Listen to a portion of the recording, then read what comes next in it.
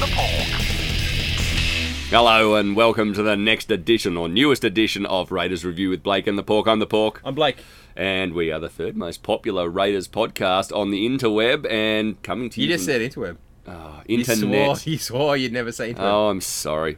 Coming to you from the filthiest storeroom hidden somewhere in the bowels of Civic, of which the location of which we will never reveal the location of, will we, Blake? No, just maybe follow the flies. There is a fly in here, and it is driving Blake to distraction. It's a great big fat blowfly, and it's probably been feasting on the rats that hang around in the corridors of this filthy storeroom. It's Walter White-esque, this scene. It's a big blowy, Yes. people. When you see this particular one, it's got a lot of maggots in that abdomen, I suspect. But as you'd suspect by this intro, we are brought to you with the extremely dubious support of the Greenhouse, the #1 Raiders fan forum on the internet. Get on it, get arguing. It is fantastic. And we should start off by saying we went to Rugby League the Musical.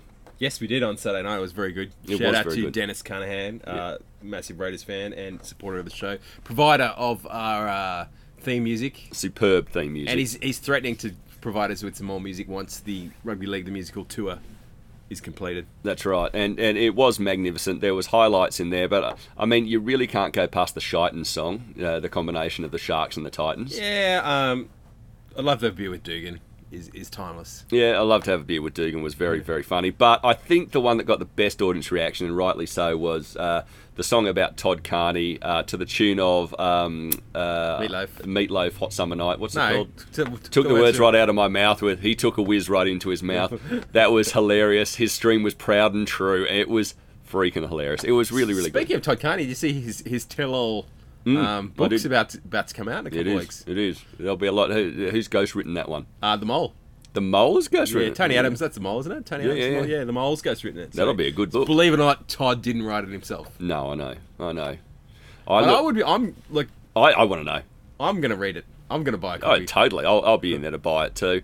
And let's not forget, Hopefully there'll be some sort of maybe an in-store signing at Dimmock's in City or Belconnen or... I suspect it should be at the Duxton, shouldn't it? But look, let's not forget that Todd Carney is still great mates with our captain, Jared Croker, so there's got to be a lot of good things about our Toddy. Todd's not all bad, man. No, Todd's not all bad. He's clearly one of those guys that alcohol didn't agree with him. If you ever encountered him when he wasn't drinking, he was fine. He was a nice guy, but he have a couple of beers and he Dr. just Jekyll and Mr. Hyde. Yeah, it was. He just shouldn't drink, and I don't think he ever accepted that. I don't think he ever realised that. Oh, no, he has. I've had conversations with him when he knows exactly that's the problem. But he's never stopped the. No. Apparently he did or was doing Dry July. Really? So good on him. I'm not doing Dry July. I've only just really discovered red wine and the wonders of it, and there's no way I'm wasting a month. I've only got so much time left on this earth. For goodness sake, I'm not doing that. But Rugby League the Musical was great, and we should give a shout out to the winner of our competition, Gangrenous from the Raiders Fan Forum. Yes, based in Sydney, so he didn't go based up in the Shire. He'll be going to the Shire show, which is great. And he came up with a fantastic idea about Rupert Hines' escape song. The Pina Colada song. The Pina Colada song. If you like pineapple cruises. Yeah. And don't like to train. So he actually... If you're not into Furners, if you don't have a brain. Yeah, I think he actually had both of our favourite suggestions because he had dropped the final as well. Yeah, dropped the final. So it's definitely a worthy winner. To the tune of Joan Armour Trading's Drop the Pilot, obviously. But yeah, also very good. The third one that really came up that we loved was, and I've forgotten who came up with the suggestion, but it was Dane to the tune of Fame by Aaron Cara, which is pretty good, Remember my name, Dane. I'm going to do something. I'm going to score a try. Look, loved it. It was a fantastic thing to do. Really loved everyone's input. Very funny. And Dennis is going to make a great song for that, which we will play for you as soon as he comes out with it. But let's talk about football. The Panthers win, Blake. The Panthers win. It was. We said in our previous episode, which was just a week ago, so we're back so soon with the surprise episode. A surprise episode because we got our tails up. Yep.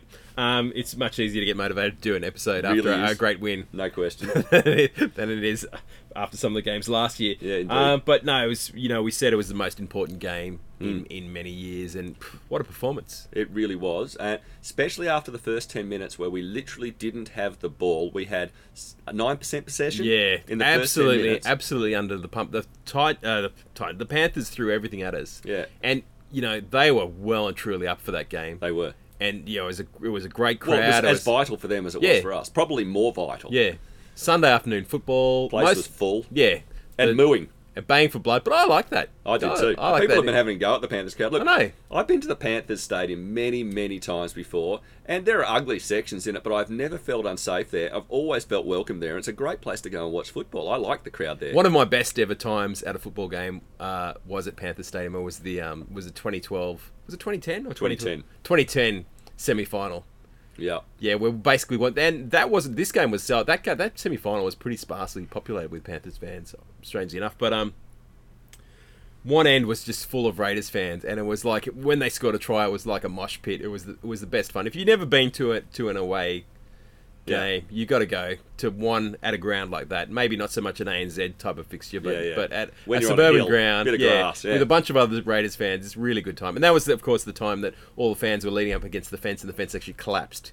Which is awesome. Into the field. Yeah, I've got photos of that somewhere. Yeah. Everyone's at those events. It's like how many people were at the Nirvana concert in 1992 and at the refectory.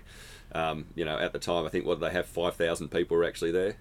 And now, if you ask people, there was about 25. Well, I mean, the ANU only held 1,500 or something like that. That's what was in there. But there was another 3,000 or 4,000 outside. Yeah, and you want to hear the saddest tale of that particular night?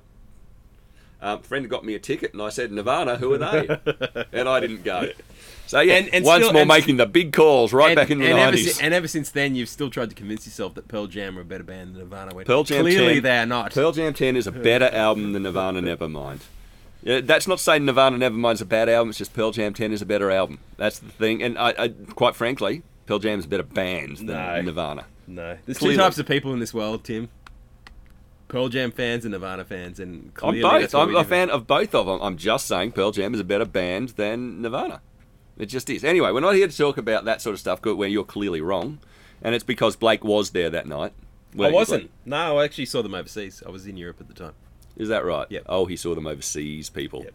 Blake's quite the aficionado. But it was a great match against the Panthers. After that tough start, and then when we finally got the ball and we scored straight away, you just had a feeling, today is going to be our day. You just felt it, didn't you? It's a making of a side, though, that sort of adversity. And just the Panthers, like I said, they threw everything. The crowd was up for it. But that defence on solid. the line was ridiculously good. And the two times when they did it, that one with the Brian Toes try was one of them. And that was a good try. They played that well, and they found a gap on the outside. But the other one where they scored just towards the end. The Tamo one. Yeah, where they finally crashed over. Yeah. That was on the sixth set on our line. Yeah. And full set, not just 1-2, like 1-2 penalty, whatever, but six full set on our line. And they finally broke. They finally broke through. And I just thought, that was just such a brilliant piece of defence in there. They just absolutely dug in and didn't give anything away. But there was so many great players. This is the thing. Now, we've got a segment coming up that will laud one particular player. But when you think about in that match, no one had an ordinary match. Everyone was great in defence. And that contributed to it brilliantly. But Jack Whiten did well, Jared Croker did well, Jordan Rapinen did well, Elliot Whitehead was brilliant, Parley was great, Hodgson stood head and shoulders. But Caesar's still been good as well. Caesar really raised up for that too. And look, no one played badly. Like Simonson was good. The one try where Jimmy Maloney did that fantastic chip and chase, Fisher Harris did that fantastic first up flick, and it went through to Leota, who scored.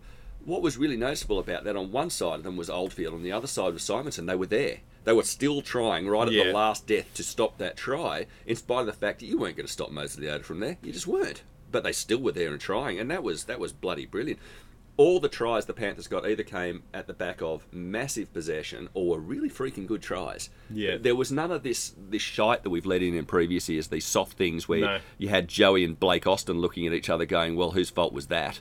I think that one of the best things about this year is we don't just see those tries that we used to always get scored against us where we'd clearly got the numbers wrong. Yeah. Or got dragged too many slow players in the middle, dragged in outside defenders, and then we'd have wingers strolling over untouched. Yeah. Seemed to happen all the time. Well, that hasn't happened once. It doesn't happen at all this year. And there were so many great players. So for John Bateman to clearly be, with all those great performances, to clearly be the best player on the park means his efforts were magnificent, which is why we're going to open up this week with one of our favourite segments, which is Why We Love John Bateman. Bateman! And why do we love him? He's tough. is how tough is he? Unbelievable. He's just a competitor, and he's not, but he has a bit of magic in him as well. He so does. every time he goes to do something, he can make something out of nothing. He does. I mean, the best example this year of something out of nothing was the try set up against the Storm, where he skipped across the field and, threw a brilliant pass. But, one of the tries in the second half, he had a great offload. He's just always looking for something. I think his biggest play of the whole game, there were many, but was the strip at the back end of the game, the one-on-one steal, because that's the Panthers just scored, and they really had their tails up, and he stole the ball from them and was on the first or second tackle, and you could see it pretty much... it's first tackle, and it was Tamo had just gone over. He runs up, and Bateman went ball, only ball, knew that Tamo was going to be thinking about the impact rather than ball security. Ball, only ball, took it. He comes up looking stupid. We roll the ball in, we get the dropout, and then from the short dropout he scores. And he doesn't just sort of score, he scores emphatically. And it's just like, he was going to celebrate, and Michael Oldfield came over and clobbered him. Did you see that? But he wore it because he's so damn tough. He is such a competitor, But I think my favourite moment was... and it was just not too long before that when they were absolutely smashing on our line, the Panthers, when, and they still could have come back at that stage, where all of a sudden, again, Tamo had that one run where all of a sudden it's just him and the line and one player in front of him.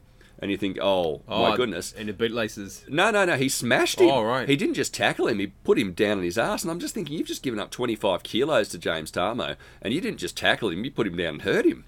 And it was just, it's that sort of stuff where you just think to yourself, there's no quarter asked, and you go back to your Shakespeare, and it's the Henry V, once more into the breach, or fill the gap with our English dead.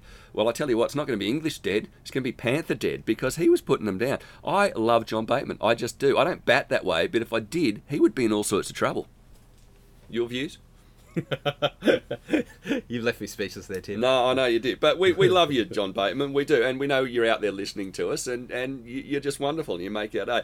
Look, we're going away to the Warriors. They're already over there. They left on first thing on Monday morning.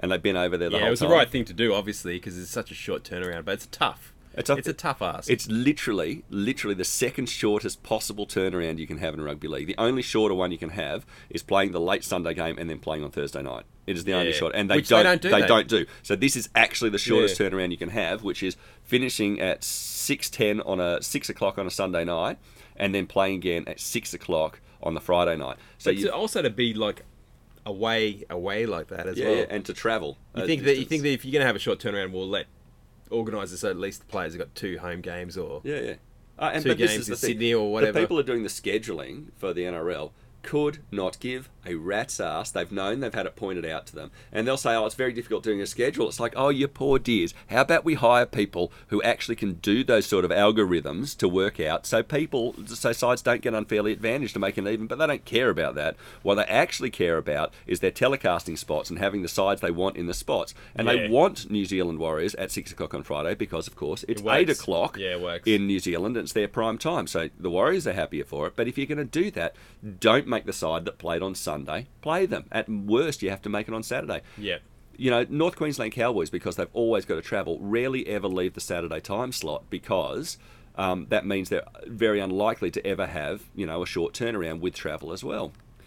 But yet the Raiders can have 2 5-day turnarounds, one coming back from Gold Coast to the Storm this year, and now coming back, leaving our home ground, and then, leaving Penrith, and then going to Auckland, and that's just ridiculous. And it's a complete failure on the part of the NRL, and it's not just a failure on their part, it's ambivalence on their part. So they're aware of it, and they don't give a rat's ass about it. So it's a pretty bad thing to have in that. But if we get these 2 points against the Warriors, if we get them, we're on 28 points.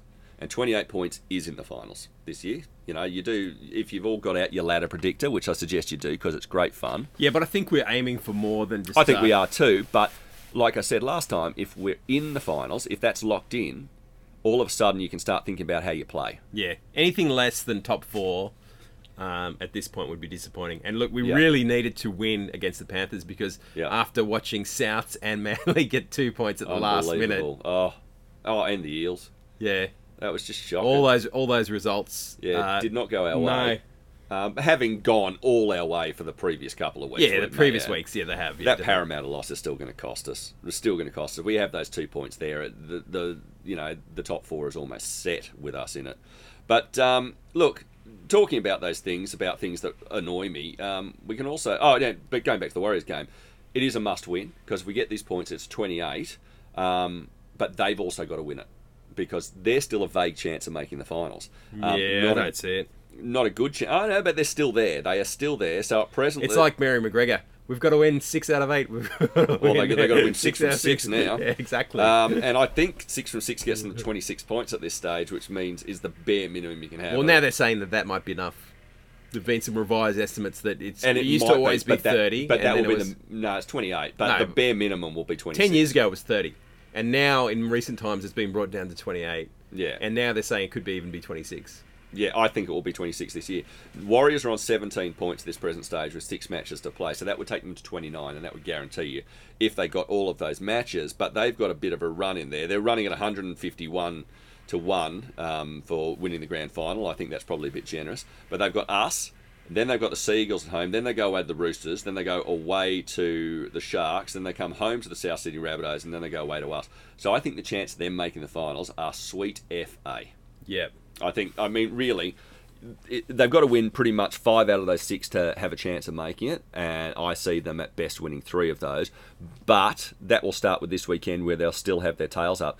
The issue with them is they've got a few holes in their side, which we know about. And this is one of the problems that the Raiders have always had, is we've always had, like players in our sides where you look at them and you say to yourself, that's a little bit, that's a bit bodgy. But they got Blake Ashford in the centres. Yeah, I thought we'd seen the last of him. I think we said the last of him too. He just misses tackles. Yeah, because they sort of tried to reinvent him as a back rower. Or he's been around forever, but And we got Jared Beale on one wing, who's okay, but he's no world beater. Cody Nikorima is back for this game though. Yeah, he's back, and he's a good player, and he's caused us trouble in the past. When we played Brisbane earlier this season, when he was playing with them, he was the player that really tested us. Isaac Luke's out though. Yeah, he got suspended, and we'll get to that particular issue. Lisa Armour, great player. Yeah. Ignatius Parsi can be, but he can also be dreadful at the same time. Papali'i is good, but, junior. Adam Blair can be anything and can be he's a bit of an... Mostly a prick. Yeah, look, he's a bit of a Jamie Ainscover player in the fact that he can win you the game and lose you the game, and it can be the same game. He's an ultimate grub. He's such a grub. Yeah, but that won't help him.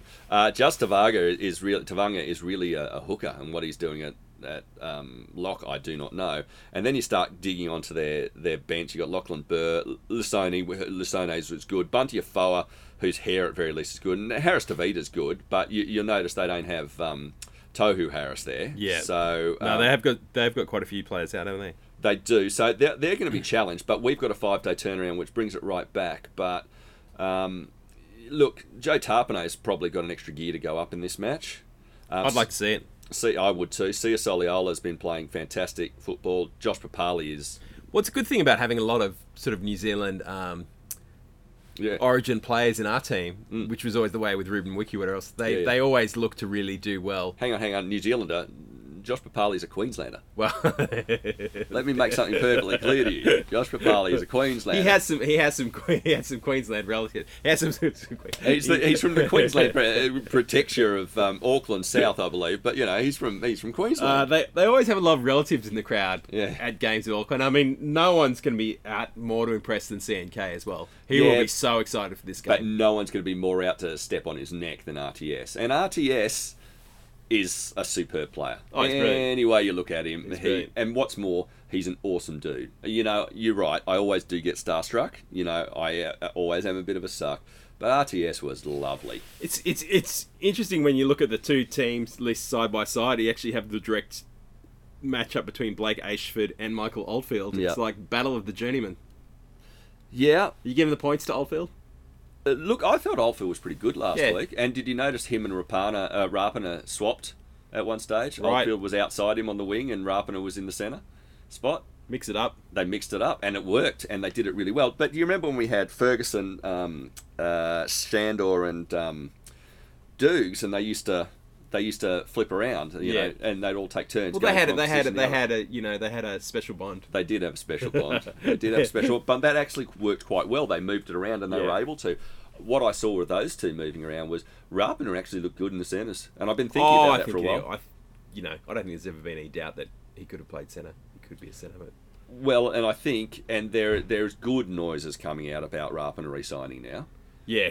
There are definitely good noises. It probably does hinge on Aiden Caesar moving on, but we assume that that's a fait accompli, one way or another.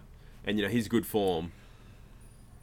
Look, Sam Williams, I think, would be prepared to sit at the Raiders and be on the bench and be in the Mounties, because Sam Williams is a Canberra junior and is happy, like he's good at this club and they love him at this club and he's respected for that. And while I don't think he wants to settle for it, I think he's okay with that.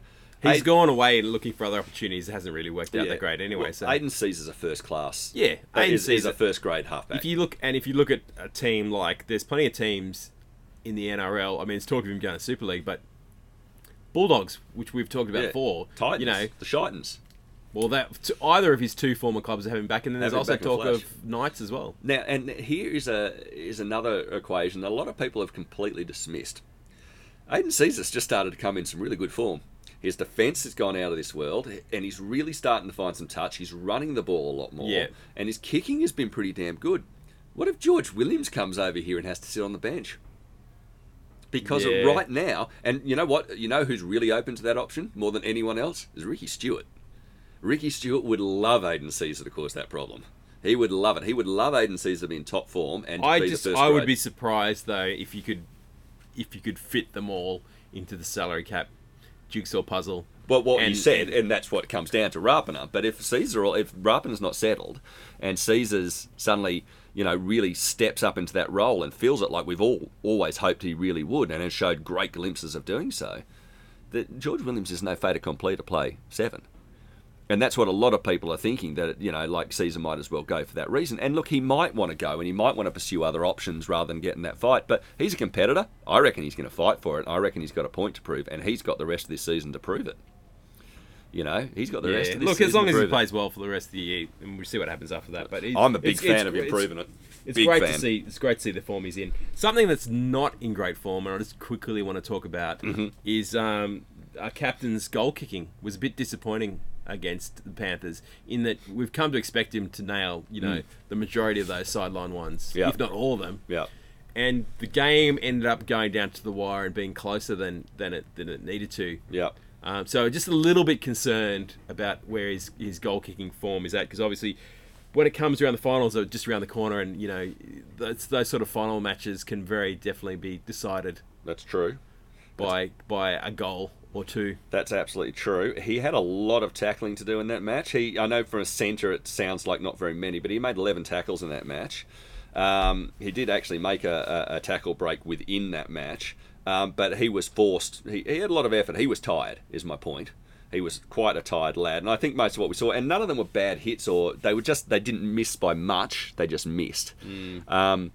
I wouldn't be pulling the rug out from under his feet at this present stage. He'll know if he wants to hand it over, but he doesn't. We do have a very good goal kicker waiting in the wings as well. And I've seen him hand over the tee to him once or twice, usually through injury, not through anything like that. But we've also seen Croker nail kicks in clutch matches where they were the reason we won. The Sharks this year, his perfect goal kicking was what got us home. And that's part of what I'm saying, is we've just used to such a high standard. I mean, you look at some clubs, and the Tigers, for example, have struggled with kicking goals all year, and Cronulla as well have been scoring more tries than their opponents on several occasions, lost games. So we just expect him to be nailing, at the high 80s, and obviously it'd be great to see him get back to where we know he can be very soon. Yeah. I totally agree with that. Absolutely. But look, no one would be harder on it than him. He'll be. I'm sure he's working. No, he doesn't need to be reminded of it. No one needs to. I'm sure he's working hard. Yeah, I'm sure he is too. But look, there have been things that have annoyed me somewhat, Blake. In fact, you could say they've ground my gears. You know what really grinds my gears? And do you know what grinds my gears, Blake? Tell me. There's a number of things that grind my gears. One, the Panther whinging. Okay, so it wasn't just the spectators booing their guts out. It was Jimmy Maloney and then James Tarmo, and then apparently in the tunnel, Ivan Cleary having a go at the refs about letting the Raiders lay all over their players in the attacking 20. I'm biased, but I didn't see that we were doing any more or less laying it in the ruck than they were. It was made very clear to us when we played the Rabbitohs that lying all over the player in the 20 metres was perfectly fine, because that's what Sam Burgess and his brother had done in that, and they'd given away 8 penalties in 17 minutes, and they came out and said, oh, maybe you should give them away more sin bins, but they never did. So it was made very clear to anybody who was paying attention, I didn't swear there, although I wanted to, anybody who was paying attention, that the referees don't care if you're killing the ball by laying on the tackle player in the defensive 20 in order to hold your line. They don't care one little bit. They're going to allow it. The rules of the game were laid out, made clear to everyone through inaction. If the Panthers aren't paying attention to that, that's their own dumb fault. Do I want to see quicker play the balls in general? Yes. Do I want to see those? Absolutely, they've called for them. But the refs clearly aren't going to do them. And they've made that very clear through inaction. So if the Panthers want to whinge their guts out about it, they've got no one to blame but themselves because of the fact that's the rules of the game and how the game is enforced. A la Graham Annesley has set those down. He wants less penalties. He wants less sin bins. That's what he's got. And that means players are going to kill the ball. If you want to whinge about it, go tell someone who cares. Go scream into the void. But we don't care about you whinging. Another thing. Let's go back to the officiating now. Kotrick versus Trebojevic. How on earth does Kotrick get sent off the field and then get suspended for 3 weeks, where Trebojevic doesn't get sent for the field and doesn't get suspended? Yeah, different gradings. And how the hell is that possible? But here's the other thing: not getting sent off is the first one you have to look at. Do you know that the only reason Nick Kotrick got sent off was because there'd been, the NRL is very reactive and political, and there was a lot of voices screaming for someone to be sent off, so they did. I don't think they're reactive or political. I think they're pathetic and completely inconsistent. If they were reactive and political, they would be doing things in the long term, but they don't do them at all.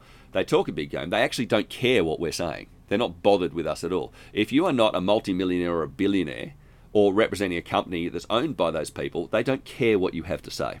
And they've made that perfectly clear by keeping on for the last 5 or 6 years, having these rolling blunders on the field, in the bunker, bad scheduling, all sorts of things. They've made it very clear they don't care what we think.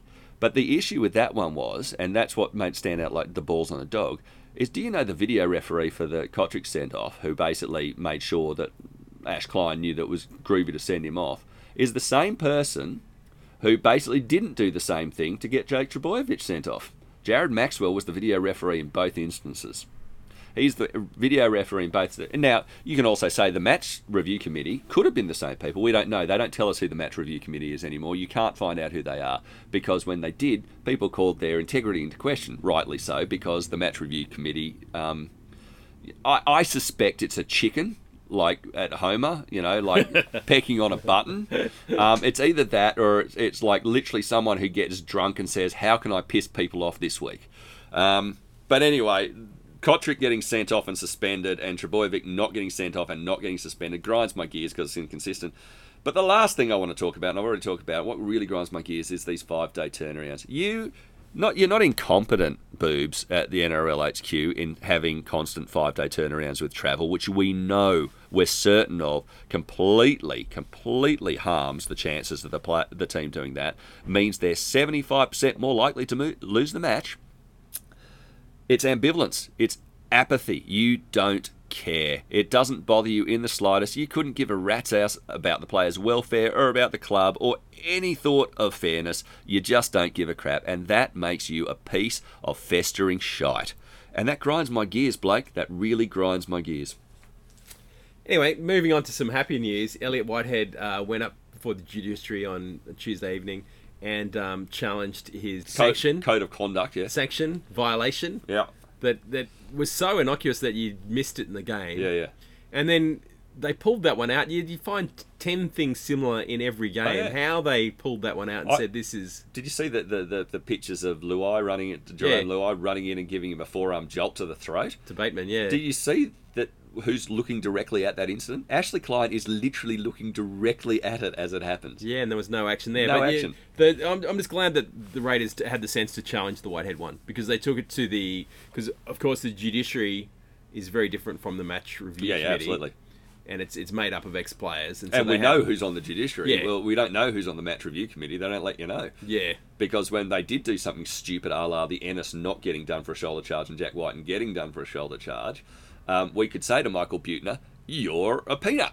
You're a total peanut, you joke. But now they don't even tell you, so you can't question who it is. It's just the MRC. Yeah, but anyway, it's good that he got off because the fine. If he hadn't fought it, he would have only got a fine. But there obviously would have been carryover points along with that charge, and the last thing we needed would be for him to get another sort of misdemeanor, low-level charge, and then suddenly he's out for a week or two. So yeah, good news that we fought it, and he represented himself apparently. Well, there you go. I think it was one of those ones where they probably went, did you understand what he said? No, I didn't. We'll just let him off. It probably made sense. It's one of those things where, you know, it's the ex-players sometimes have a very different view. They have a bit more. They are more likely to go down the common sense approach than the match review committee and the referees, who tend to, you know, be a bit more nitpicky. And it comes down to that thing. Parking tickets. I once fought a parking ticket, and I wasted my. Was it after Troy Thompson had booked you? Probably, and it was. I don't know who it was. But actually, no, I did meet the guy who booked me in the court. I did. He was just very tired and over the whole thing. It wasn't Troy Thompson. I have to do this job. It's bad at the worst of times. And now I've got to come to court and talk about it. But I wasted my breath arguing with the parking operations people about the rectitude of this thing, because clearly what they booked my car for doing, there was no evidence that it was that. But when I got to the court looked at it and just threw it out. And in that particular day, all the people who are doing the same thing as me, even the bloke who lost, didn't have to pay the fine. They went, right. You know, like, you're wrong, I think you're wrong, but you know what, you've come here, you've made a case, I'm not going to fine you for it. So, you know, once he actually got to the court, but the lesson I learnt was, don't waste your breath arguing with the parking operations people. Don't waste your breath arguing with the match review panel. You're not going to get anything from them at all. They're not going to stand down. Go talk to the judiciary. There are risks with it. I know they didn't fight Kotrick on the grounds that if they fought it and lost, they lost another match, and they really wanted it back for the Roosters. But yeah, I still think they should have. I thought they should have fought it as well. But that's their case to do that, and they thought about it seriously too. They really did investigate. They didn't just drop it. They looked at it seriously and made a good strategic decision. So we have to live with that. But yeah, look, that was it was good that Elliott fought it, and for him not to be man of the match in that game really speaks volumes again of John Bateman, because Elliott Whitehead was magnificent. But there have been something that is potentially going to make you pretty angry, isn't there, Blake? So we're going to come back to our segment, Blake on the Burst. I'm going to have to turn that down. This is an interesting Blake on the Burst, because it's I'm actually getting upset about something that hasn't even happened yet. Hasn't happened yet. No, preempt bursting. It's a preemptive bursting, but following rugby league the way that I have over the years, and following the Canberra Raiders the way that I have over the years, you just can tell when something is going to happen. And I can just anticipate that, because we are now the masters of the one-on-one strip. Josh Hodgson is the supreme master, and then John Bateman's joined in as well. I just know they'll change the rules, and they'll just go, no, this has gotten out of hand. And if any other club was doing it, if Cameron Smith was doing it, if the Brisbane Broncos had found a way to master this art, it'd be celebrated. Yeah. But it's because the Raiders are doing it, they'll change the rules. Well, they haven't even started keeping the stat on it. No one's kept the stat on it, and it's become so prevalent with the Raiders that they're going to have to. But the other thing is too, with that, it's changed a few matches for us, that strip. There's a couple we would have lost. It's huge. The one they'll change the rules for, you know, the Bateman one we talked about before, that's always going to be in the game. That's always going to be in the game. But it's the one where you have the three guys in the player, and then Josh Hodgson says, drop off. Yeah. And then he just grabs the ball and roofs it out. That's the one I reckon they'll pull up. Yeah. Oh yeah, I'm certain they should. And maybe they should, but the thing is, it's in the rules now. Yeah. So as long as we can keep on going till the rest of the year, that'd be great. But I imagine every other team this week of training has been practicing it. Oh, look, Graham Annesley's the guy all over that, and he won't even tell any one of his refs to start sin binning people, so he's unlikely to, change a rule at this stage, unless the only way that rule will come out is if the Roosters or the Storm start screaming about it. Yeah. And that's it. If they start losing matches over things like that, if they have a loss to us, and let's hope they both do, if they have losses to us and there's any sort of stuff whatsoever, they'll. Well, Munster was doing a lot earlier in the season, and he's very good at it. Yeah, I don't know if he's been doing as many since, but he was doing a lot earlier in the season. So you're on the burst about the one-on-one strip. Well, yeah, it's preemptive burst. Now, I do want to take you back to last year where you ridiculed me. Other people openly ridiculed me for my prediction that we would win the grand final in 2019 because John Bateman was coming. Do you recall that? It wasn't because John Bateman was coming. Now, you're reinventing history. It was just you were just a blind zealot A blind zealot. A blind zealot. You just sort of You ridiculed me, Blake. making these prophecies. You just in the ridiculed hope- me. I explained why it was going to happen. If you say the world's going to end every single day, well, probably one day you'll be right. Yeah. You ridiculed me, and now it's actually a genuine possibility. But it wasn't on any. It wasn't any. You didn't really provide any solid You were hacking evidence. on my coach. I was You did- defending the coach. I said he was going to bring us a premiership. I said he was getting together the team, and you ridiculed me. And now we're a chance. All right. So I'm just saying to you, we might not win it this season, but you know what? Well, I don't think we will win it this season. As much as I'd love it, ultimately I don't think we'll win it this season. But I just hope that from what we've built on this year, we don't go backwards the way we did in 2017. Totally. Yeah. No, That would be heartbreaking. That would be bad. But Because we thought the same thing in 2016. We're like, we've got the squad together. They're all coming to the right age, and they're all signed up until now, 2018, 2019. And it was just to have those, obviously. But the window was definitely open. Yeah. And it's open again now. Yeah, that's right. It's open now. The chorus of people calling for my man Ricky Stewart's head seemed to have quieted quite a bit. Yes. Quite a lot. And you know, that's we've barely talked about Ricky on this podcast this year. Whereas last year was pretty much all about him. We don't need to talk about Ricky. Ricky's doing his job. Ricky's the man we need to follow and have faith in, and which is what I've been saying the whole damn time, is it not? It is. And I've been called a suckhole for that. A suckhole, people. Anyway, there are, as we've going over, many, many reasons to be cheerful. Reasons to be cheerful. Part 3. 1, 2, 3. And the first one, obviously, and we've already been through this again, is John Bateman. I mean, John Bateman is a reason to get up in the morning, really, isn't he? He is. He's just magnificent. So another one for you, Johnny. We love you. I'd also like to throw Josh Hodgson in there, because when he does those one-on-one strips, he just fills my heart with pride and makes my eyes tear up. And he's just such a wonderful. He was great. He was great again. He was great again against the Panthers. And again, you know, the difference of how we look inside the opponent's 20 when he's there, it's massive. It's unbelievable. He's got so many strings to his bow, whether he shapes to the kick, dummy, out the back, short, whatever it is. Oh, it's just options. And to quote my boss Tim Gable, options left and right. Yeah, and you got to keep defence in two minds. If the defence knows what you're going to do, it's very easy for them to close you down. But and there are 6 minds, because he can do it himself. He can give it to Caesar. He can give it to Whiten, and he can give it to Chance. He can, and Bateman can do something. And God, Louis scored on the 6th tackle the other day. It's ridiculous the options they've got, because it's coming from everywhere. And what we said before was like, it's coming from everywhere. Like, there's no one on, you talked about Oldfield being a journeyman, but he's holding his spot. And you saw the Panthers. They targeted Oldfield, they targeted Gula, and they targeted Horsburgh. They didn't target anybody else. Yeah. They didn't target anybody else. You know why? Because there was no point in it. They looked at those 3 weaknesses, and when they didn't get through those 3 weaknesses, they lost the game. And that James Maloney chip was brilliant. A try should be scored off chips that good, and James Maloney is a player who can do that. Couldn't defend against it. No, it was brilliant. It was absolutely wonderful. That kick was good. Mind you, if the ball doesn't sit up, it rolls on. CNK gets it and was just as much chance of running straight past him and scoring. But, one more win and we're assured of the finals. That's a great big reason to be cheerful.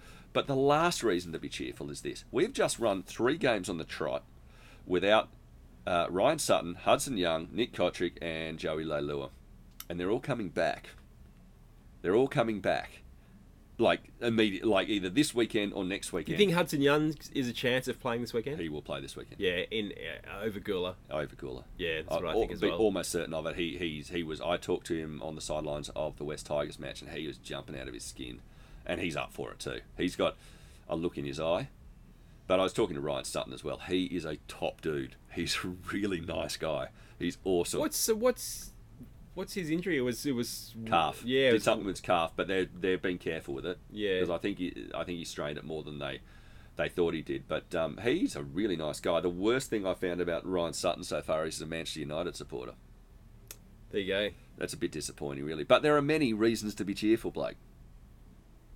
Anyway, we've ranted at you for long enough. Once more, you have been listening to the 3rd most popular Raiders podcast on the internet. This is Raiders Review with Blake and the Pork. I am the Pork. I'm Blake. And we will rant at you again soon. Blake and the Pork. Blake and the Pork.